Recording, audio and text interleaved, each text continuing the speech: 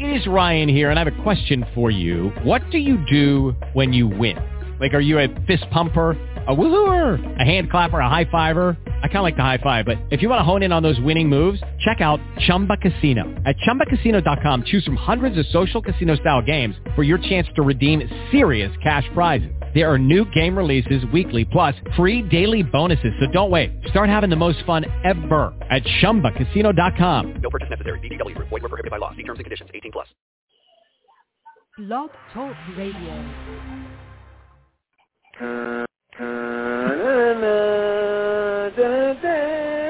It's the Late Show with Francie Weatherman. Ah, crud. Yeah, okay. Sorry, guys. Infobells!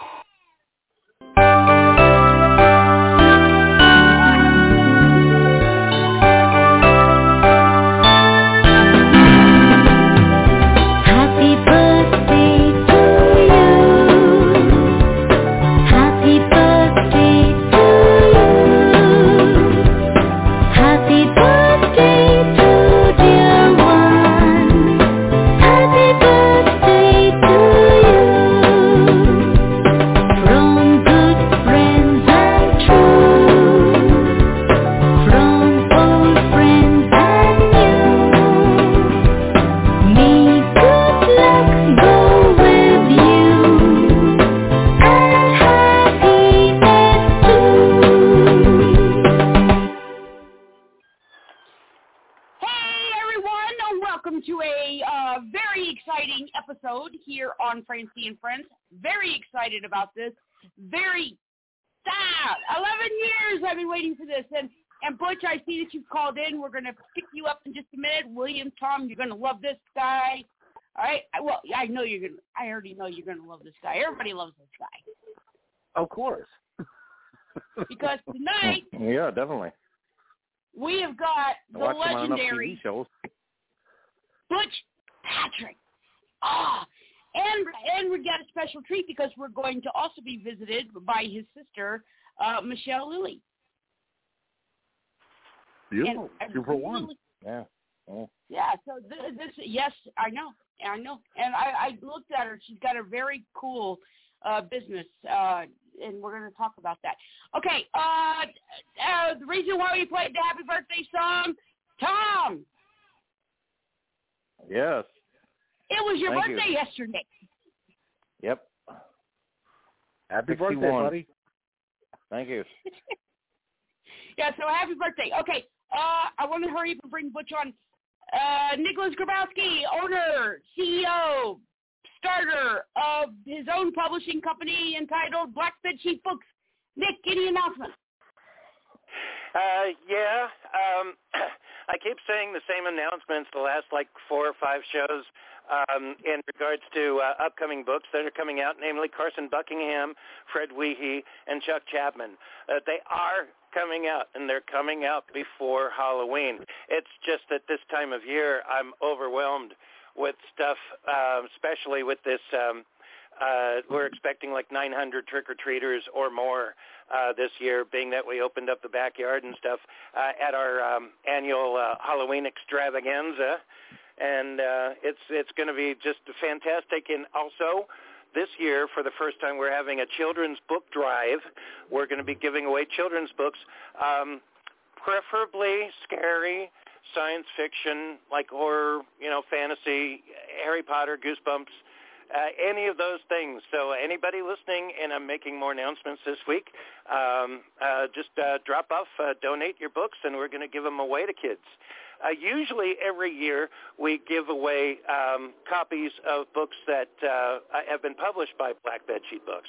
And this year we're going to do the same. I'm going to be giving away select people of my novelization of Halloween 4 back from 1988, and a couple of my own stuff too that I'm saving. We might have a raffle for it because supplies are limited. I'm trying to wrap that around my head, figure that out, but we've got still plenty of time, and we're going to have local business people at tables promoting their stuff and giving away candy as well. So it's going to be like a mini convention. going to be like a mini convention here, like Cool. it was 2 years ago before the pandemic, and I had special authors signing books. But still, I mean, day in and day out, trying to get all this done, and so that we have a hell of a Halloween. But for anybody listening on the Black Bedsheet Book side of things, yes, I'm doing everything I can, and I will get these books out by Halloween. So please pay attention to our Facebook page and especially our Facebook group page, Black Bedsheet Books, and always go to downwarden.com for things uniquely me and Black Bedsheet Books as well, and blackbedsheetbooks.com. So I guess that wraps that up. And you Awesome. breathe. No, I'm kidding. No, that's very good. That is very, very good. Very good. Awesomeness. I'm excited. All right, now. Me too. Everybody. Yep. Are we ready? Are we ready? We are. You ready to bring them on? Are you sure you're ready for it? I'm ready for it. Because I got to tell you right now, we are the #1 show on the live streaming on Blog Talk Radio right now because we've got, I'm waiting for, Butch Patrick, are you there? I am here, Francie. Man, this is, I cannot tell you how awesome I am that you decided to come on this show. I'm being Francie, honest with you. I'm a little worried about you. You need some more energy. You know what? The thing is right before the show starts, I'm like, oh, I should have taken a nap. But as soon as that lady, the British woman, says, your show will go live in 5, also, I just kick in. The adrenaline just kicks in. This is all for having me natural. on. No, I cannot thank you enough for being here. Like I told you, I don't know if 11 years I have been trying to track you down to do this interview. We're here now, so your quest is over. Rob Zombie's been chasing the Munsters movie for 20 years. Wow. Yeah, I was going to ask you because, first it was a rumor. Oh, Rob Zombie's going to remake the Munsters. Is this fake news or is this actually going to happen? It is going to happen. It's happening as we speak. Wow. Cool. Yeah, that's great. What are your thoughts on it? Have you seen who's going to play Eddie for this go around? No, I'm not going to be on camera, but I'm very happy about it. Rob's a very talented guy, and he's totally capable of going in and out of different kind of genres. He's not all about monsters and gore, although his movies in the past have been that way. He loves the Munsters, and he's certainly going to be capable of bringing it to the screen and make everybody happy. So I couldn't be more pleased. Excellent. Yeah, I do remember that was one of the speculations. Oh, my gosh, Rob Zombie's going to do the Munsters movie. Is it going to be blood and gore? So I don't believe that. That's good because the cool thing about the Munsters was the innocence that was always involved with all the characters. I mean, the way you guys portrayed all those characters were just brilliant with the innocence. Well, in the Hollywood and movies and music, give you a perfect example of Alice Cooper. It's a stage show. It's entertainment. It's Coop is a very down-to-earth, wonderful man, and he puts on a great show, but stage is a totally different person, and that's the same with Rob and Sherry Moon, for that matter. Wow. Oh, right. Yeah, that's even better, because I know there are some people where even if they're off the camera, they still think that they're in the spotlight, and they still kind of carry their own presence like that, and so. It's good to see that they're able to shut it down like that. So that's cool. Yeah, it's going to be really, really surprising in a good way. Everybody's going to be very happy. Excellent. Hey, guys, I wanted to add this too, but when I first heard that Zombie was doing a live-action feature film of the Munsters, I could not help but think of way in the 90s when he did Dragula, because that's the car that they rode in. and he you know that he was a fan since way long ago, the Munsters, and he said so when he came out with that song and that video. Yeah, there's some overtones. There's other things going on with it that I'm very, very confident about the whole thing. And like I say, I can't disclose it, anything. I'm sworn to secrecy, but everybody's going to love it. Sweet. That's good. Sweet. In fact, Beautiful. I think it took too long to make a Munsters movie. Really, I'm totally shocked that it's taken this long. They've had the licenses. There's been several different companies. The Wayans brothers had the licensing for it, the option to do it for several years back, about 10 years ago. But Universal's very, they're very protective of that franchise. The Munsters has been really, really good to them. They've sold a lot of product, a lot of licenses for a lot of toys and garments and this and that.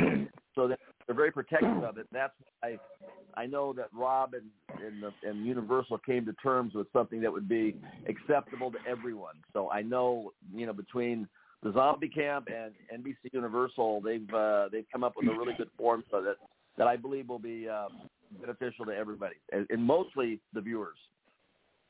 I'm just trying to figure out who they have play Lilley. Oh, that shouldn't be too difficult to figure out. Oh, no. Oh, Sherry Moon. Yeah. Duh. Yeah. Duh. But that'd be great. That'd be a good choice. But in this case, I think she's going to have some, big shoes to fill. Because Yvonne was definitely very, very classy, without a doubt. Yeah. It's going to be good. Everything's going to be good. So anyway, listen. I'm sitting here with my sister, Michele. She's on the road. She flew into Myrtle Beach to join me for the last 2 weeks of the Halloween tour, heading west. We've got the Munsters is really popular, and I get a chance to do a lot of stuff related to the Munsters. But on the road, year-round with the Munster coach and doing events, I'm really happy that Halloween is like the big month of the year for us. Oh yeah, most definitely. Cool. And without a doubt. And your sister Michele, she has her own business, correct? Yeah, Michele. It's a funny thing. Michele, Lilley is actually my real last name is Patrick Lilley. My last name is Lilley. My first name is Patrick. Butch was a nickname, so they came up with Butch Patrick as a stage name. But Michele Lilley, my younger sister who just joined me, she's got this really cool company, and it's called Keys to My Castle. But the tie into that is Michele was the reason that I actually got into show business in the first place. Had it not been for her, I don't think I would have ever stepped foot on a soundstage, and my life would have been much different. Yeah, it was a photo shoot, right? You guys went to a photo shoot. I tagged along to a photo shoot, and after they were done shooting her pictures, the guy looked over at me and said, I would like to take a couple shots of him, and he put this hat on me, and the photo wound up in the window on Hollywood Boulevard, and a producer and a director were walking by, and they still had not cast the youngest son of Eddie Albert and Jane Wyatt in this little movie they were doing, and I wound up going up to 20th Century Fox and auditioning and reading for them, even though I had never done anything, and they wound up hiring me, giving me my first job, and it was kind of a strange 6 degrees of separation Kevin Bacon thing where, just if it hadn't been for my sister, I would have had the pictures, never gotten the movie, I would have never wound up in the Real McCoys, and I wouldn't have wound up at General Hospital, and I would have never gotten to the Munsters. And then Michele, with living with my grandmother, me and her used to spend a lot of time with my grandmother, and my grandmother was a big antiquer, and Michele would accompany her to these auctions. And so while Grandma bought stuff, Michele was enamored with keys and these old skeleton keys, and she'll tell you the story from there. Say hi, Michele. Hi, Michele. Hi, guys. Hi, How's it doing? Hey, Michele. Hi. Yeah, no, Grandma was great. We had a little grandma that was like 4'11", drove around in a Cadillac sitting on a pillow all across country going to sales and auctions. And I started going with her when I was like in 3, 4, and she would stay till the last thing sold, so I collected keys, and I just promised her at some point, she said I was about 7, I promised her I'd make pretty keys someday, because I thought these beautiful keys to these people's homes that have some meaning to them. It was like family crest, or they all seem to have a meaning to the people that own the home. So I thought people should own keys that were a reflection of their personality. So I started the business, and I got really lucky. I got picked up pretty quick by Neiman Marcus, and it's just a unique thing. It's an accessory, but it's functional. You get the key cut to your house. You've seen the website, right, Francie? Yes, I did. In fact, those keys are pretty badass. I'm going to go ahead and say it. I do like those keys. So, something tells me that Francie's already decided her Christmas gift this year.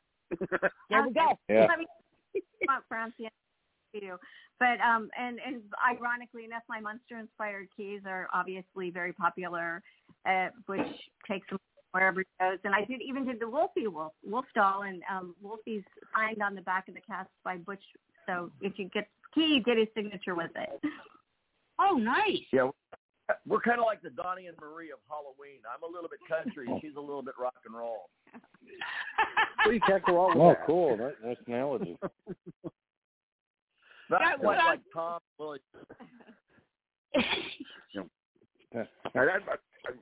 I just hope he left the bell bottoms, though. Leave those for the Osmonds. Yeah, right. Yeah. And no snacks. Yeah, look, since we definitely got you both tied down here, if anybody wanted to look at that website, where would they go? It's keys2mycastle.com. Okay, there you go. And you guys do have to check out the keys. If you forget that, everything that I do is listed on Munsters.com. That's an easy one. Yeah, and the keys are on there too. He promotes my keys on his site. That's cool. I think that's great that the two of you are still very close. Yes, Michele was. When I go to the West Coast, she allows me to stay with her. I'm on the road so much I don't actually have a residence of my own, so I wound up in Manhattan Beach at her house, which is a great place to land, especially during this crazy pandemic that's been going on the last couple of years. Yeah, in fact, you ended up quarantined over there because you came to visit her, and then the whole state locked down, right? 3 days after I came out to visit, I was, like I say, it kind of got stuck out there, but it was lucky for me that I got a sister with an extra bedroom, and her dog likes me, so I was allowed to stay. Nice. Perfect. Helps when the dog likes you. The dog was a deal breaker. As long as the dog likes me, absolutely. And she doesn't like many people. It usually is. Yeah. Oh yeah. Yeah, I'm so much a dog person. Yeah, she's a little rescue. I got her here on the plane, and she's not a fan of the plane, but she's happy when she gets here. So listen, let me tell you another thing that's interesting. I don't think you're aware of this as of yet, but I have a YouTube channel called Coach to Coast because I have a Munster coach. I travel all over the country. I do a lot of segments on famous people's grave sites, and some alive, some dead, obviously. But the new one that I'm very excited about is called All Things Munster, and it's launching. I think we pulled the trigger on it yesterday, and what the deal is, with the Rob Zombie movie coming out, we decided that because of the pandemic, everything was stalled out, so we want to, in the month of October, with Rob Zombie's movie announcement, there's a new channel on YouTube called All Things Munster, ATM, and it's going to feature Rob Zombie's segment, and it's going to feature George Barris. Wednesday, I'll be in Dallas at the Munster Mansion in Waxahachie, the couple that Sandra and Chuck McKee built this incredible recreation of the Munster household. I'll be there on the Today Show, featuring information regarding the Kevin Burns Munster auction. Kevin Burns was the world's largest Munster collector and a dear, dear friend. He passed away last year, and his collection will be auctioned off. It's up for sale, a lot of stuff, but Munster stuff was his most cherished and beloved things. So all this stuff, Munster, surrounding Munster stuff, all is happening, and you can catch it on All Things Munster. So I'm really proud of this channel. It's going to be a launch. It's going to feature all kinds of good stuff, celebrities, non-celebrities, cars. I'm a car guy, so just wanted to give you a little bit of a I guess it would be a scoop on that. That's awesome. I'm definitely looking forward to it. Thank you. I've already gotten it written down. I'm gonna check that out. Good. Already got it written down. I got a little notepad with me. It's called Butch Patrick Notes. Butch Patrick, Edward Wolfgang Munster. Yeah, I think that's great. I think that's awesome. I definitely want to check that out. Yeah, it's funny, the fan base. 57 years ago, I wound up doing a little show that was actually I got into it by default. They offered it to Billy Mooney. He didn't want to do it because of the makeup. His mom didn't like the makeup. I was living in Illinois with the grandmother that we spoke about, so I wasn't even in Hollywood. And then they did a pilot with Happy Durman, and then the network said, no, we're not happy with Happy or the mom, Joan Marshall, and they brought in Yvonne DiCarlo. And I wound up, flying up to a screen test, which wasn't really, normally kids have to read and go through a process, but I went straight to the studio and got on camera, got hired, and 57 years later, we got a popular show that never went off the air and has legions of globally, worldwide. So it's pretty cool. Yeah, one thing I wanted to ask, did when you guys started this, did you guys ever think that the Munsters, so many years later, like you said, it never left the air. Did you guys ever think that it was going to be such a craze? Well, no one did, and I'll tell you why. Because syndication didn't exist in the mid-'60s. It was not even in any, but maybe a few people thought about it, like Jackie Gleason and Lucille Ball and Desi Arnaz, because they owned the show, and Ozzie and Harriet and this type of thing. But most people had no idea that there would ever be a market for a show, because they made new shows every year. So no, we didn't. We just went about our business, and then about a year and a half after the show went off the air, syndication started, and they started rerunning shows, and the rest is literally history. Yeah, and I'm guessing because syndication was not available at that time or popular at that time, you're probably not getting royalties off the Munsters now. Is that? No, I'm not, and actually no one. Well, a few select people are, but the standard SAG contract back in the day did not have a clause. It's what I had in the standard contract read 10 reruns, nothing into perpetuity. You got 10 reruns, and then it slowly curves down to nothing, and that's pretty much the standard deal. They fixed that contract in the 70s, but it certainly didn't help anybody, and it wasn't retroactive. So it is what it is, but I look at my residuals as today being able to tour the country, working with businesses to help them market and promote and draw attention out to their businesses, and that's what I enjoy doing, is partnering up with small businesses, especially ones that are coming out of this pandemic. I've been working with theaters. I've been working with car dealerships, a lot of places that are trying to stay alive and still have a business to come back to when this whole fiasco is over. That's very cool. Well, definitely. Hats off to you for doing that, because Lord knows we'll definitely have enough of the businesses that can benefit from that help. Oh yeah. Yeah. It's horrible. We do have a caller. We have a caller already. Yeah, I know that a lot of people are saying that they want to call in, and let me tell everybody that's going to call in, if I don't pick you up automatically, please stay on hold. We'll pick you up. And all right, so area code 864. 864? Hello. Yeah. Hey, hi. Hello.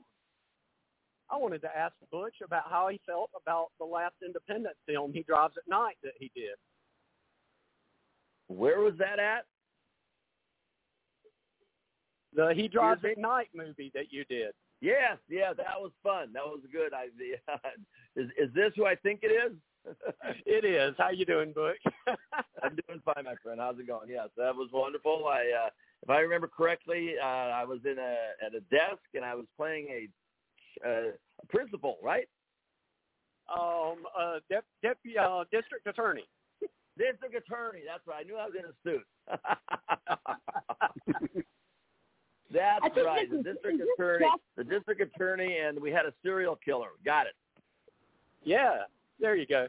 And you didn't text the guy, man. What's up with that? I did three movies earlier this year. I got to keep them straight. I gotta tell you, Francie, this is one of the interesting things about being on the Munsters is people filmmakers watched the show. It was inspiration. They enjoyed it. And they come and they reach out to me to be part of their, their baby, their movies that they're making. And they write a part for me, and I get a chance to give back to the community and be in these great little independent flicks simply because people were fans of the show. And this is a perfect example. That's awesome. Well, that's nice. Yeah, that's cool. Is great. Yeah. And it's great that you're doing that for them, because I know, like tonight, I think tonight with here, like I said, 11 years, and when you finally said yes, I did a dance. I literally did a dance in the living room, and then I ran out to Nick, and I said, "We got him! We got him!" Well, that's hey, yeah, Butch. But you got to believe us. I mean, I'm Francie's other half, and she's been talking about you ever since she started the show. I was a guest on her show back in the early days, and we hooked up because of her show. It's been a long, like 12 years or something like that now. But back in the day, she was talking about you, and I've seen you at conventions. I've been at a special guest at some of the same conventions that you've been a special guest at and stuff. And we met a couple of times, but that was back 15 years ago or something. But she's been talking about you for a while, not constantly, but, it's always been brought up. I got to get Butch Patrick, and I keep telling her, well, just go ahead and do it. Just check him out on Facebook or look him up or something, I mean, so it's she is really excited to have you on the show. She really has been following you. Well, I appreciate that, and it's great to have been part of a show that people find so entertaining and fun memories, and like my Munsters book is called Munster Memories, because literally the stories that people have shared with me at the table about how much they love the show with a loved one or a grandparent or a favorite uncle that's passed. It's just all about people, multi-generations of kids of all ages, literally, not to sound like Walt Disney, but multi-generations of kids that have watched the show who are now older, or hell, I'm 68, so people that grew up my age, obviously watch it first go-rounds, and then their kids in the second go-round and third and so forth. Now we're getting into the fourth generation of viewers, and it's bigger than ever. It's amazing. It's a definite phenomenon. It's something real special. Well, yeah, I'm definitely... I got one little confession real quick, William.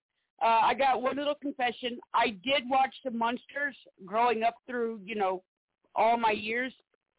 Nick, I love you, but Butch Patrick, I had a crush on you as a kid. There, I said it. There, I said it. And well, now. No, I was just going to say now for. Now follow that, William. I certainly will.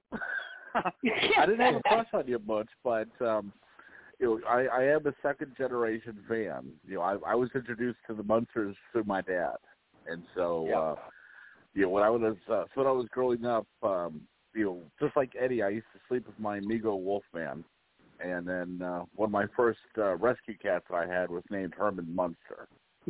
There you go. Oh wow! Well, I'll tell you one of the funny things about the Munsters too is it's got the most famous address ever in Hollywood, 1313 Mockingbird Lane. People use it for codes. You ask any trivia question about the Munsters, the easiest and guaranteed the answer you will always get when you ask about an address is 1313 Mockingbird Lane. It's probably the most famous address ever used on television. You know what? I never realized that. Duh. Yeah. Well, the reason why is they would use it as a setup, like right before they would go to commercial. Like let's say the opening of the show, they would say, whatever. If there's a contest winner, and they would say, "Oh, we've got a contest winner here, and it's a Mr. Herman Munster at 1313 Mockingbird Lane." And then they would go to commercial, and then they would come back, and then Herman would be reading the invitation. But they would always use it in the script writing as a tag or as a bump to the next scene. So they totally always emphasize that address. It's the most popular address ever. Wow. Now I'm going to go back and watch the I'm a Munsters. first-generation fan because I'm 61 as of yesterday, so I remember the series when I was a kid starting out and everything. It's funny you mentioned Bill Mooney because I remember he was played a character on one of your few friends that you had on the show. Visit and he was a practical joker. Googie Miller. Doogie Miller, yeah. And I was just wondering, what was it like working on the show? I got kind of twofold question. What was it like working on the show at that age, and what was it like? How was that different than when you were on Lidsville? Oh well, the Lidsville was a very quick shoot. It was 11 weeks, 17 episodes in the summer of '71, where I turned 18 doing that, and I was in a whole different world at that particular time because obviously I was an adult, or at least legally I became an adult, but I was pretty much on my own for a couple of years prior to that. But the Munsters was just, a regular go-to-work job with somebody driving you to work. But the Universal Studios, unlike Paramount where we did Lidsville, I went to work and I did like Herman Munster hours on Lidsville. I went to work, I worked all day, I went home.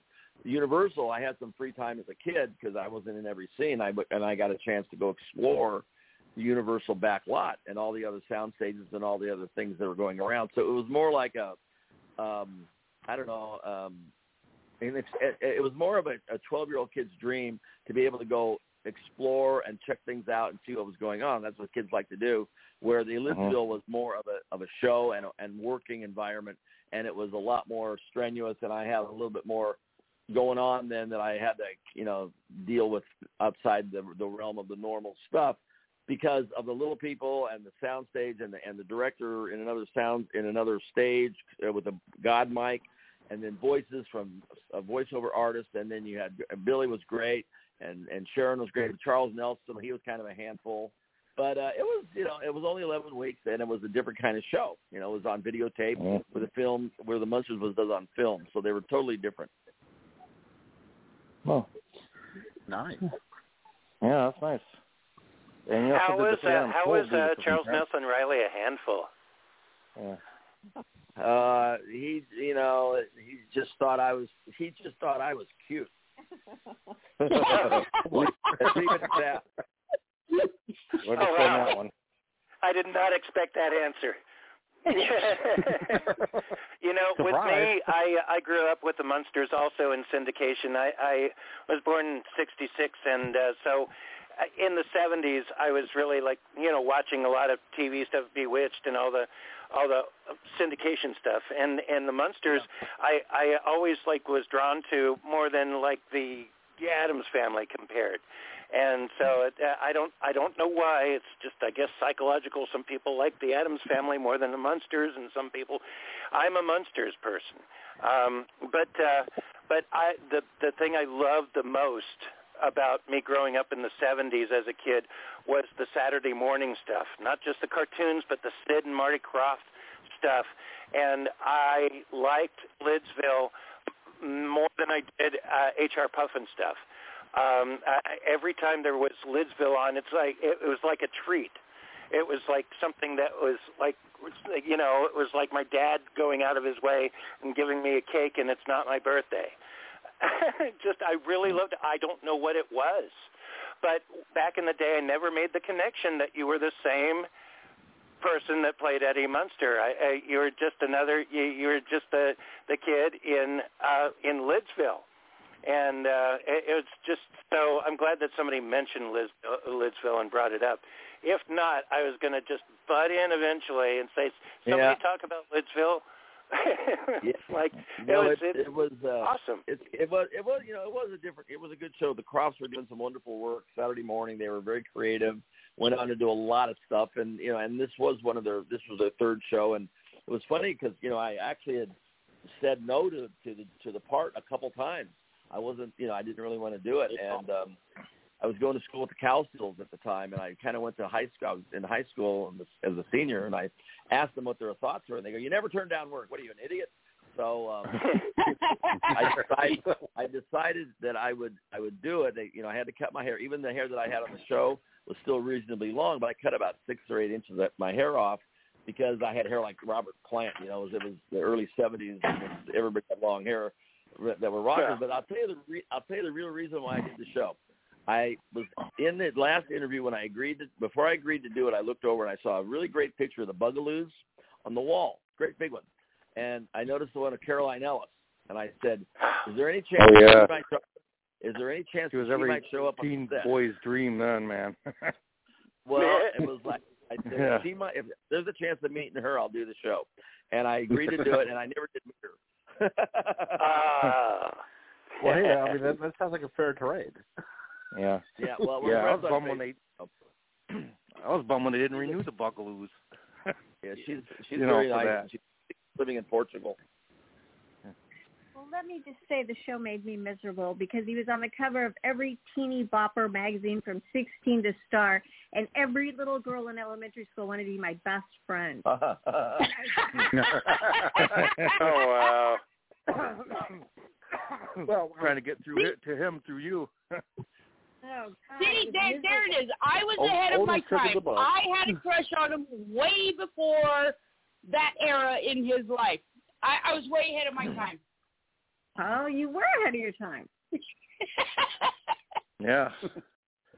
Hey, let me ask you this too. While I'm thinking about it, Butch, when a lot of times I hear over the years that directors, producers, so forth, they have a good relationship with actors and people, and they kind of call them back.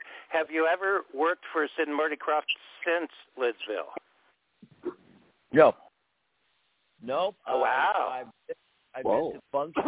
I've been to events with them. I'm friends with Sid. I'm friends with Marty. I've seen them a lot, but I have not physically away. Well, the one thing that I did for them, but it wasn't directly for them, I did commentary on the Lidsville DVD with Billy Hayes. So I guess in a way I sort of worked for them again, but not actually, one-on-one or, doing anything. It was just personal appearances and functions like that. Oh, wow. Did you actually do the commentary with Billy Hayes with her in person? Yes. Oh, wow. What was Billy Hayes like? Yeah, she's Billy awesome. Hayes like? What? Awesome. Yeah, wow. Yeah, it was about 20 years ago when we did that. Wow. What was Billy Hayes like, Butch? I mean, she was great. No, she was wonderful. She was the rock of the show because she'd been, Sharon Barrett and the Little People had all been on the show as well.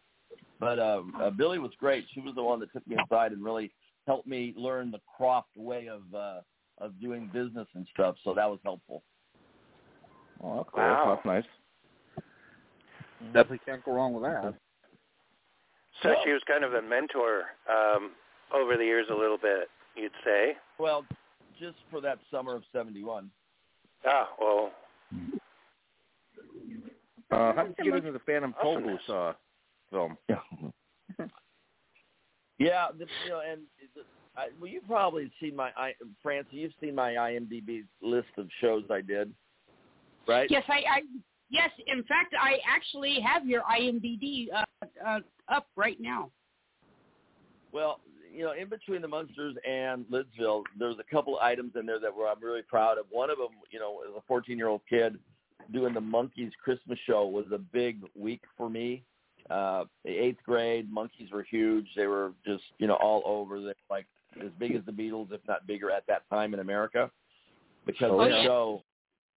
And I got a chance to work with them, and I remained friends with them, forever. I mean, until obviously Davey passed and Peter passed, but Mickey's still going, and he and I are good buddies. And that was a big thing that I was very proud of. But did you get a chance to ever see that movie called The Phantom Tollbooth? Yep. No, I have not. It's Chuck Jones's only feature film, and you know who Chuck Jones is, right? The genius behind a lot of the Warner Brothers cartoons. Bugs Bunny in it. Bugs and the Roadrunner and Wile E. Coyote and all of these great things. And for a couple of years, I worked with Mel Blanc and Dawes Butler and June Foray and Hans Conried and all the great voiceover people that Chuck corralled into doing this movie for him, with him, and I was lucky enough to be plucked out of Hollywood out of a bunch of kids and wound up getting the part that I really, really was very proud of doing as well, because it's a book. It's mandatory reading in a lot of schools, and it became Chuck Jones's only feature. And that's a nice piece of work too. So I'm not a one-dimensional guy. Yep. Yeah. And not to mention, it's still a great read. I'm reading. Wow. Regardless of the age. Yeah, it was I remember it as being a pretty decent and entertaining animated feature. You know. Yeah. Mm-hmm. It was very, I mean, it's dated. It's dated because of it's a 60s cartoon because there's a certain style to cartoons from the 40s, the decade of the 40s to the 50s to the 60s to the 70s. You definitely can look at a cartoon and know pretty much what decade it's from. Yeah. That is true. That's true. I mean, but I mean, but then I think that you're more entertaining, more fun. Yeah, I was just gonna say, a lot of them are still timeless even to this point, especially when it comes to Jones's work. So. Yeah. Yeah, you were also in The Simpsons in 1989. Yes, no, I wasn't. The Simpsons came out in 1989, I believe, and I did their season 11. Oh, okay. So I was in season 11, and I'm pretty sure it was right before. Let's see, it would have been. When did The Simpsons come out? They came out like in 87 or something, I think. So I would have been in 98. Wow. Yeah, about so how was 98, that? somewhere around there. Because I mean, honestly, to be a part of The Simpsons, I mean that's actually a pretty big moment from what I heard from a lot of actors who.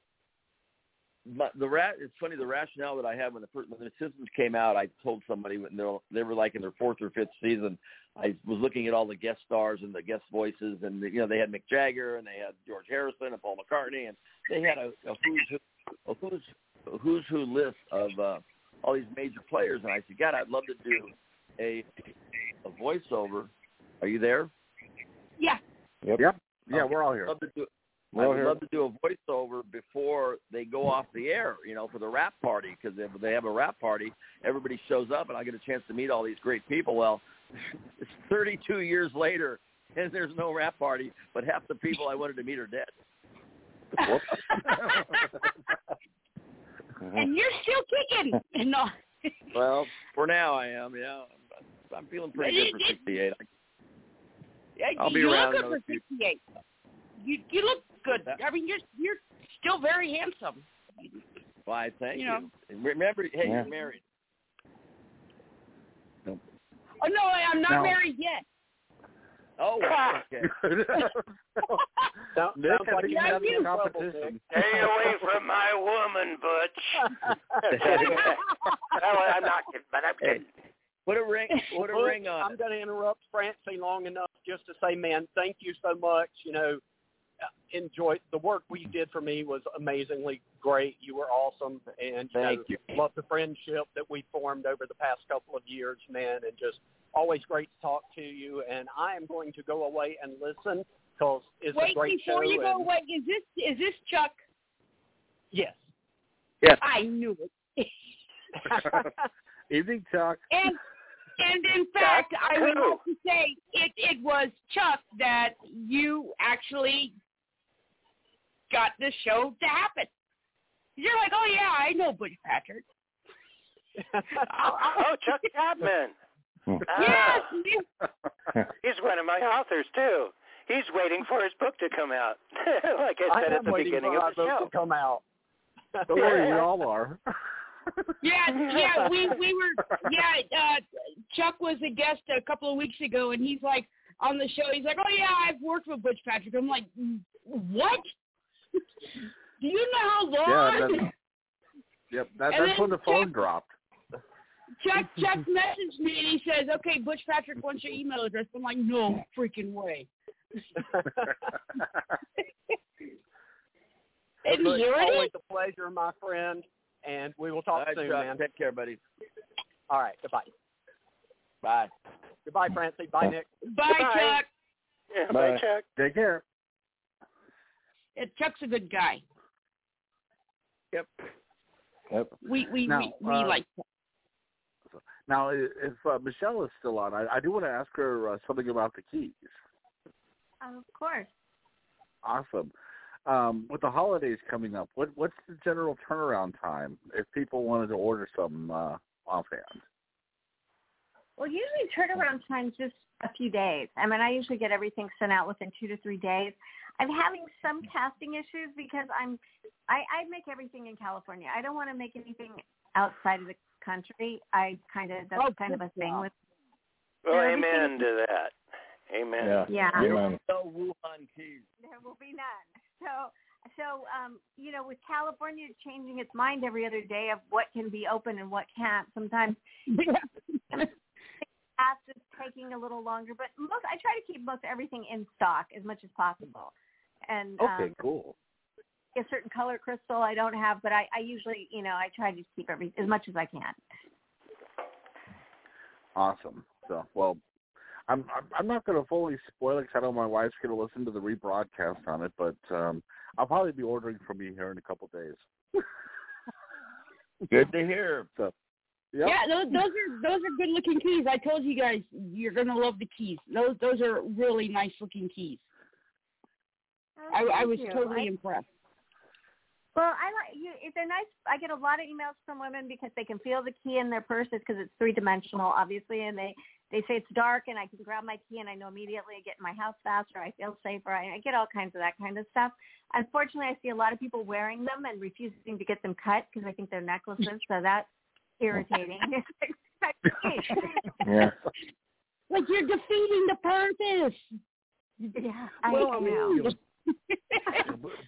But then that's when you could take it to the next level and be like, oh no, this is an original Lilley. Yeah, there you go. Yeah.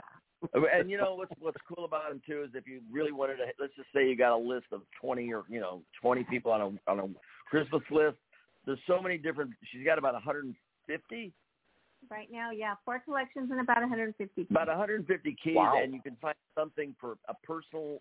It would be hard. You'd be hard pressed to look at her keys and not be able to find something that would be perfect and would be like for someone who has everything, a hobby, whatever they like, she'll have a key that will fit their desire. I do a lot of business with real estate agents. If they sell a beach house, they'll buy a mermaid and a seashell, or they try to coordinate the keys to match the house, which I think is really nice, and it's better than a bottle of wine. So that helps. Yeah. That is awesome. That is an awesome idea. Honestly, that's a great idea. Well, thank you. I appreciate that. Yeah.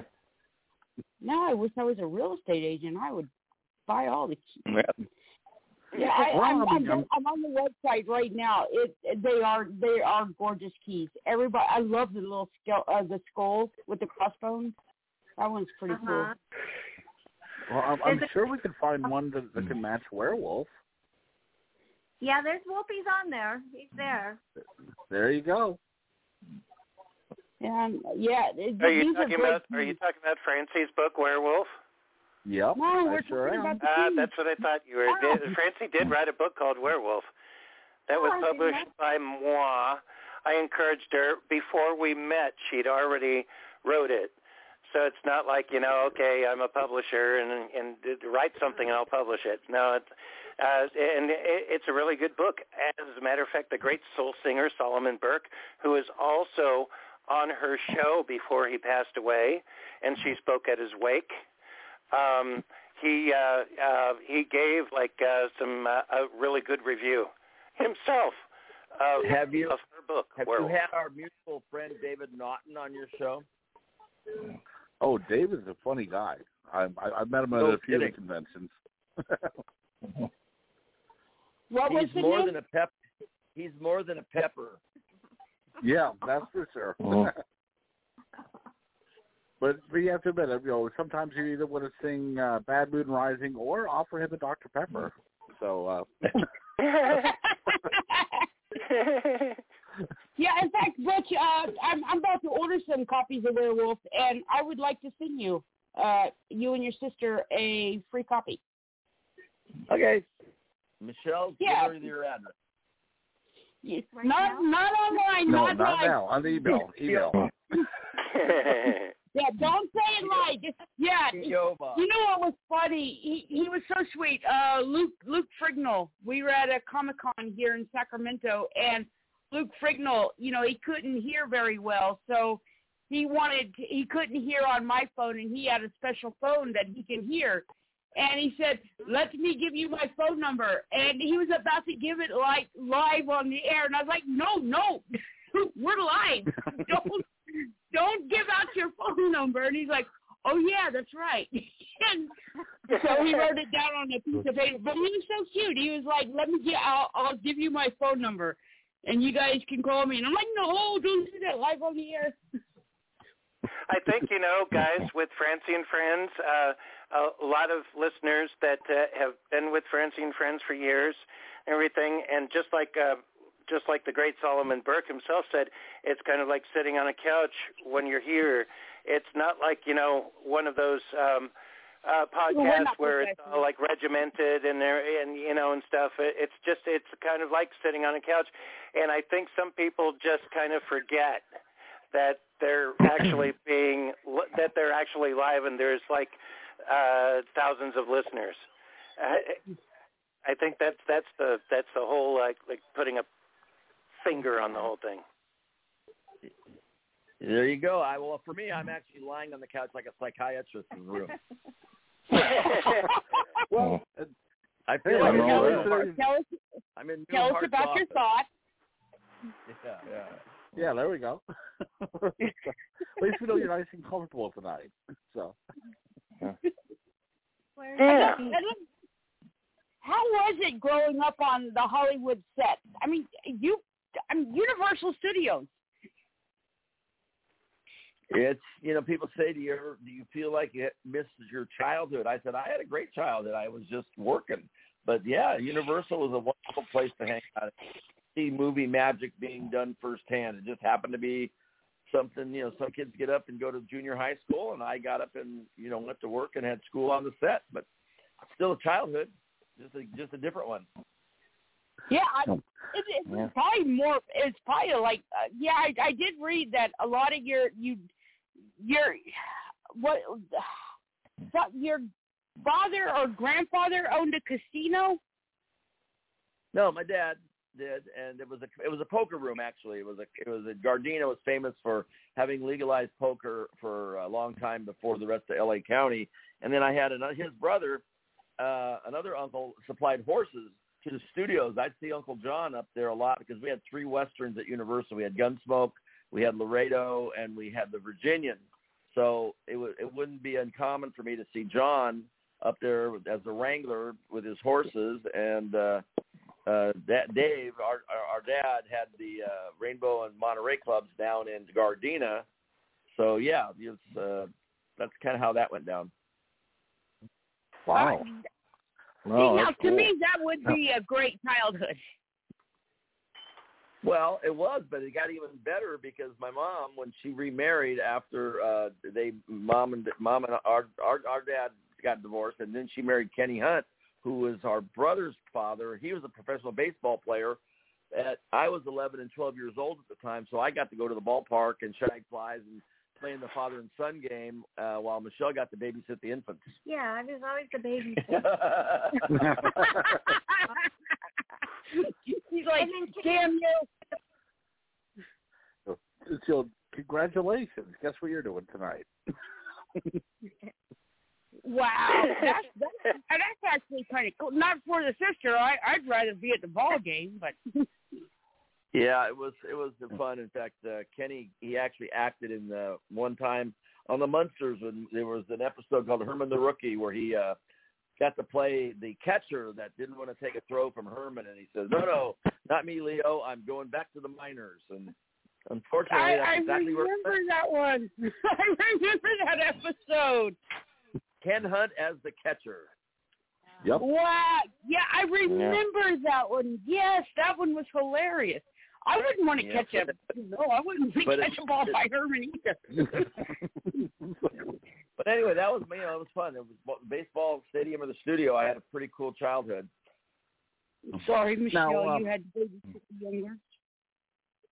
Now, one thing I've always been curious about, kind of going back to what you had mentioned earlier in the show, with the people, how they are on camera versus off. I've always been curious, like with Al Lewis, was he always that outgoing, just that silly, like what we saw how he did with Grandpa? Was he the same? As soon as the camera was shut off. Yeah, the people in that show were pretty much like you would expect them to be, the characters. I mean, obviously Fred was playing a childlike Frankenstein monster, Herman Munster, and they wrote it where he was very, naive, childlike, whatever you want to call it. But Al was very much, a vaudevillian actor and circus folk, and Fred was Harvard and Connecticut, and they were opposites, but they were dear friends, and they were a funny comedy team that complemented each other very well. But as far as the personalities, yeah, what you see is pretty much, pretty close to what you would get once they were out of makeup. Yeah, I did hear that they were a bunch of goof-ups. I heard they were a bunch of goof-ups. They love making each other laugh. Comes to mind, but they love to have fun with each other and play up with each other. Yeah, they were pranksters. Yes, they were pranksters, and they loved to mess with the suits, the producers. They enjoyed producers miserable. Good for them. Nothing wrong with that, though. Yeah, they taught me that very early on. They told me never trust the suits, and whenever possible, make the suits miserable. I think it's probably one of the best roles to go with. Hey, Butch, I've got another question. As a matter of fact, I've kind of developed these throughout the day. I would play jokes on Francie going, who's your guest tonight? Butch Patrick. And who is he again?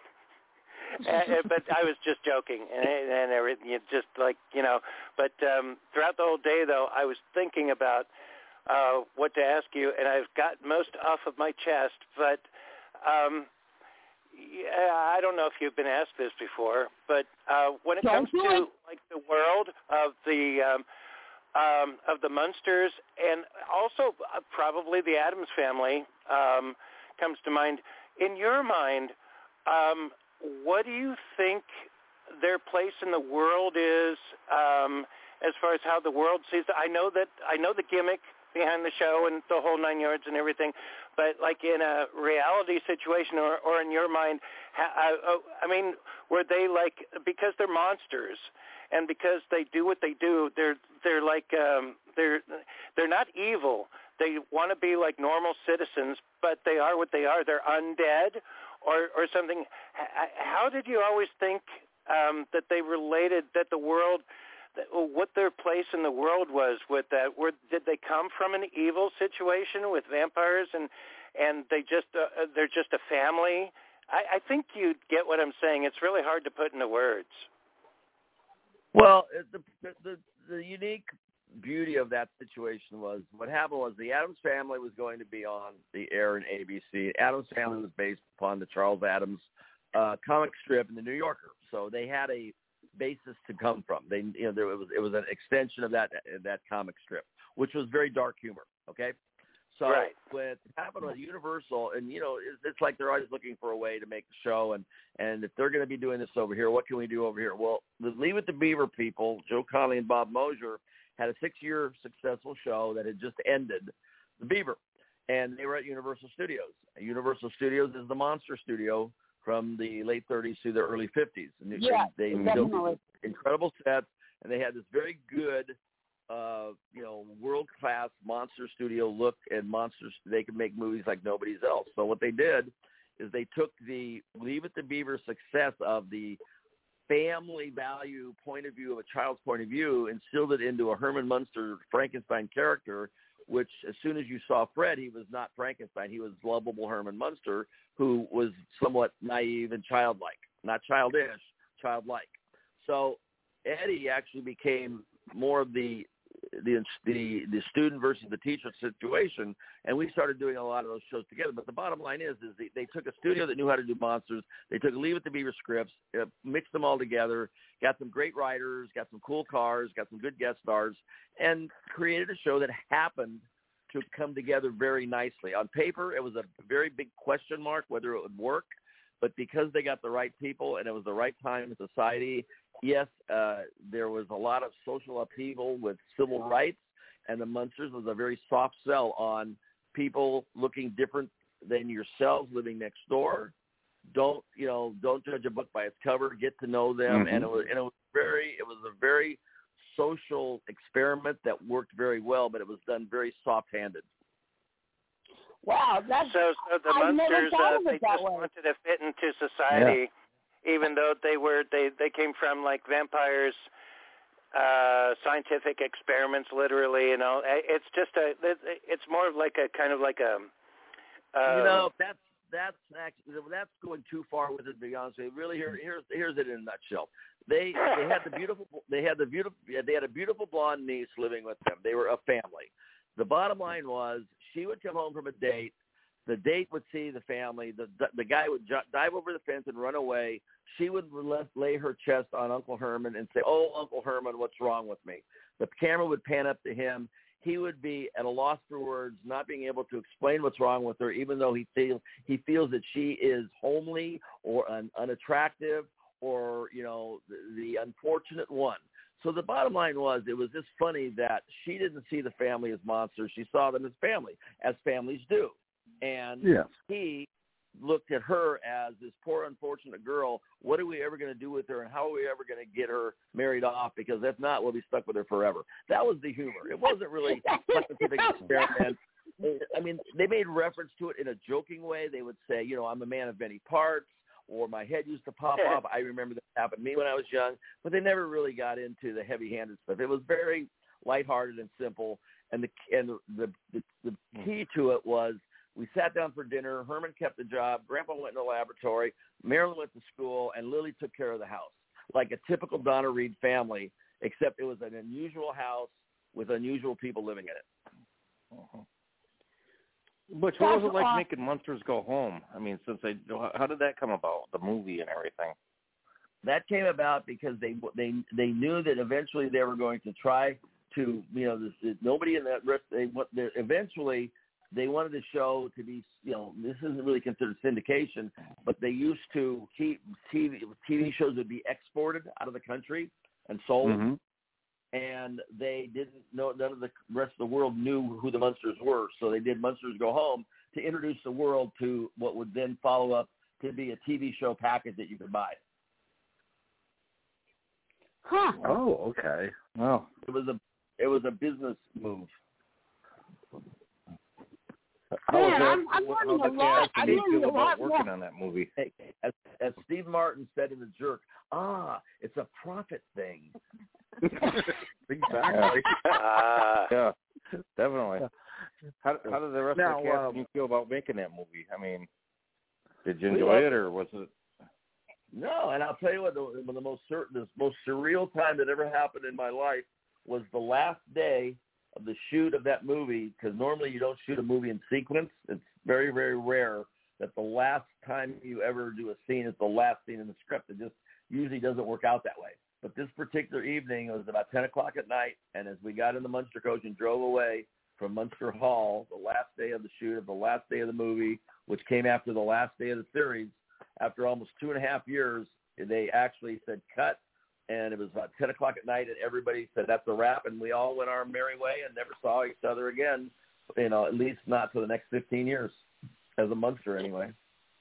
Wow. It's really so interesting. Was it kind of bittersweet? If you're familiar with the Munsters, there was a speech that Herman gives Eddie, and somebody put it up, when was it last year on YouTube, and it got like how many hits? Almost 70 million. At least the millions. Yeah. Wow. So yeah, it was like, it's the thing about, doesn't matter what, especially during this pandemic thing and all the social upheaval and everybody going crazy. They used this. I had grown a beard, and I grew a beard because I wanted to be taller, and the beard came off, and Herman gave me a thing about, it doesn't matter what you look like. You can be tall, short, handsome like your father, whatever. Red, green, yellow, black. It doesn't matter. It's the size of your heart and the strength of your character. And it's a huge, huge statement, and it resonates very, very well whenever. It's timeless. Wow. And I'm exaggerating. I know it had 15 or 20 million, but and we were over 50. I know that. Okay, well, it had a lot of views. That's because everybody. Honestly, I think that's great because when I posted on Facebook, it's gotten a huge reaction, and a lot of people said I want to call it, and they're telling me stories of when they met you, and I've gotten a lot of messages. Everybody stating, "Oh my gosh, Butch Patrick is the nicest guy ever." Well, it's very easy to be. I thank you first of all, and thank you whoever states that. But when I go out and I meet folks, it's very, very easy to be nice because people are approaching you with fond memories and a good aura of kindness and happiness, and all you really have to do is reciprocate. And I always found it to be easier to be nice than be a jerk. Yes. Yeah. Yes. Well, yes. I can't agree more. If everybody thought that way, we would all be happy because everybody's not going to be a jerk. Yeah. That's Michele, like that. Michelle's sitting here. Michelle's got something that I think her doormat says, "Be nice or leave." Oh, nice. I like that. I like it too. That's good. That's classic. I like that too. Mm-hmm. So my lawyer's doormat says, "Come back with a warrant." Yeah, I like that one.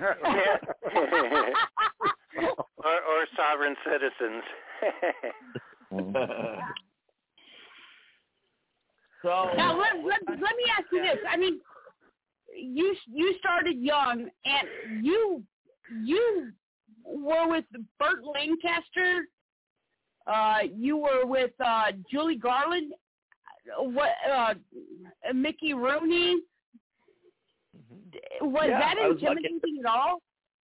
I worked with a lot of big names in the 60s, and one of my first roles was on the Rawhide with Clint Eastwood, the very young Rowdy Yates, and so I was very lucky. Did a lot of shows. Hey, listen, Francie, I'm gonna have to wrap this up here, kiddo. Okay. Well, we are in the after party. It's like, so after party stuff goes on here. But, I love talking to you, Butch. Thanks. Patrick. Definitely. Patrick's your first name, but it was great having you on. Butch. Yeah, thank you so much, Butch. You made all of our night. One question I did want to ask you real quick. Okay. You're in Myrtle Beach. Are you in North Myrtle Beach or are you in the Pavilion? I'm I just came from an appearance at the Frightmare's Haunted Trail, and the gentleman, Skylar, who put me up, Skylar Donahue, put me up, and he's basically he didn't even know my sister and a friend were going to be here, so he put me up in a house that rents for $2,500 a day. Oh, wow.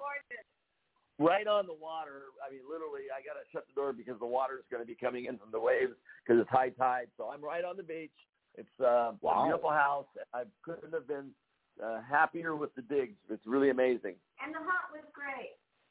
And the what? Yeah. And the haunt was great. He's got a haunted trail. It's amazing. This guy's he's just a genius when it comes to stuff. So anybody comes to Myrtle Beach or is in the area and they want to go out and have a good Halloween walk through, family friendly and all that kind of stuff, go to Frightmare's Haunted Trail. Yeah, it was awesome. Nightmares Haunted Trail. Excuse me. Woo. I was asking because actually I grew up in South Carolina, and once a year we had a vacation in North Myrtle Beach. Yeah. Right. I guess I'm in just Myrtle Beach. Okay, that would be the Pavilion. The Pavilion's nice too. Yeah. All right. Thank you, Butch. I cannot tell you how awesome this was. I hope you had a good time also. Absolutely fun show. Thanks, Butch. And keep plugging my sister's keys. I appreciate it. Anybody orders over $1,000 for the keys gets a free autograph picture. Hey. Perfect. There we go. Kidding. Yeah. Hey, I'll tell you what. If it's all right with the two of you, maybe every Sunday night when we do a show at the beginning, we can mention the keys, the website. Great. And if you guys wanted to make a little commercial, like audio commercial, we'll play it. We won't charge you a dime because, we probably owe you money for doing this for us. So or we anything that you post on YouTube, just let Francie know, and we'll put it up. We'll tell people about it and all that jazz. That would be great. It. We'll do that. I like that. Thank you so much, kids. Yep. All Always right. happy to help. All right. Thank you, guys. Thank you, Butch. Thank you so much, Butch. Thank you, Butch, very much. Yeah, thank you. We love you. Well, hey, I got to get back to Jackson City. I'm climbing out of a big hat. Oh, okay. You finally got out of there. Get out of here. All right, Michele, thank you also. You're welcome, you guys. I'm happy to send you keys, so just let us know what you want. All right, We if you want will. to send us Thank an you, audio, Bye-bye. I can load it up on the switchboard and we can play it, and we'll keep promoting the keys. Nice. All right, cool. All right, good night. Good night. Hasta la vista. Yeah. Well, Great definitely. show. Good night. Good night, everybody. Good night. That was awesome. That was groovy. Ta-da! Okay. Just like at that the one scene in Raising Arizona, Nicolas Cage and Helen Hunt were like sitting in the lawn chairs looking at the sunset, and she goes, what was it? That was nice. Yeah, that was nice. Okay, now, Francie, go ahead and let your breath out. Now you can breathe. Feel better? Yeah. How about a little night? How about a little monster mash? I'd say that's the best way to do a good sending off for tonight's show. And Nick, you might want to get Francie a Snickers just in case. A Knickers? Snickerdoodle? A A Snickers. Snickerdoodle? Snickers. Snickers. Oh yeah, 'cause I'm hungry. All right, no, that was great. That was 11 years in the making. I'm really happy. So let's end it with a little monster mash. I was working in the lab.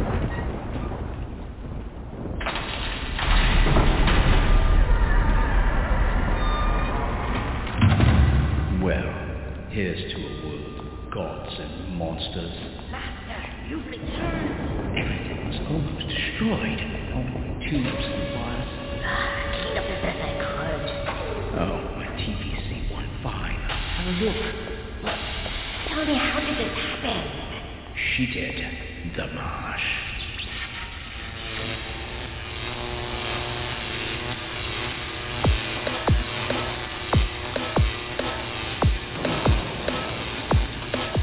I was working in my lab late one night, and my eyes beheld an eerie sight. When my monster from her slab began to rise, and suddenly, to my surprise, she did the mash! She did the monster mash! The monster mash! It was a graveyard smash! She did the mash! It caught on in a flash! She did the mash! She did the monster mash!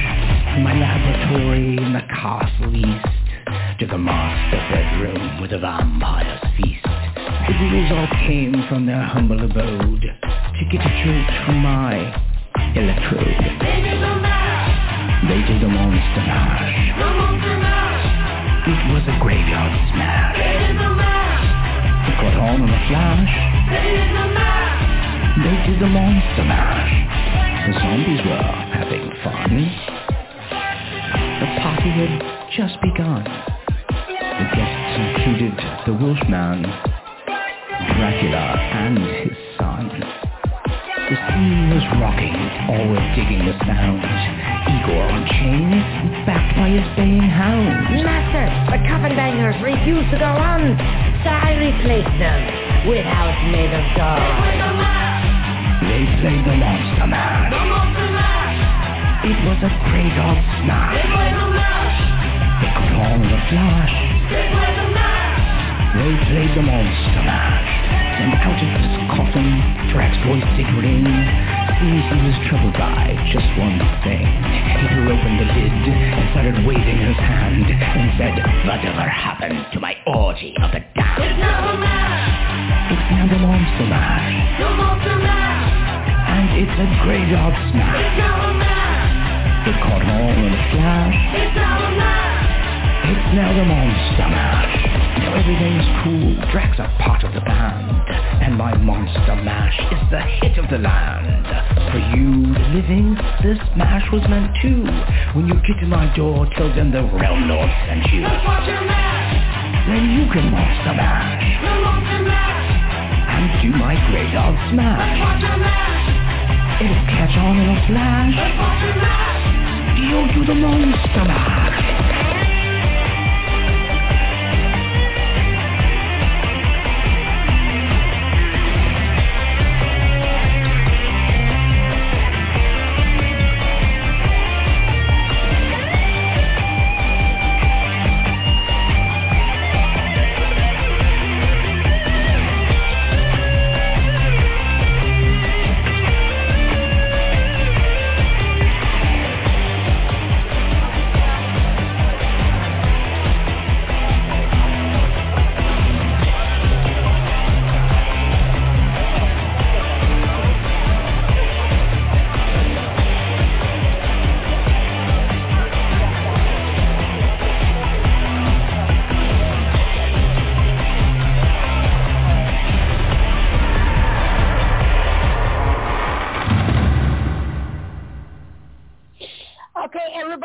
Let me just say that was House Made of Dawn who did the Monster Mash. Very, very excited that we could play that song. But that is House Made of Dawn, and they remade the Monster Mash. And let me just say good night, everyone. And remember to look for the website, thekeystomycastle.com. And downwarden.com. Yeah, downwarden.com, DOWNWARDEN.com. All things about me and Black Bed Sheet Books. All things about all the wonderful books that I publish, including our co-host Tom Sawyer, and like a ton of other people. Things, right. Stuff, things. Say good night, Nick. Awesome universe. All right, say good night, Nick. Good night, Nick. All right. Good night, everybody. And remember, hamsters say woo. They do. Yeah, chickens say buck, cows say moo, dogs bark, and cats say meow. But hamsters say woo. Well, good night. Good night.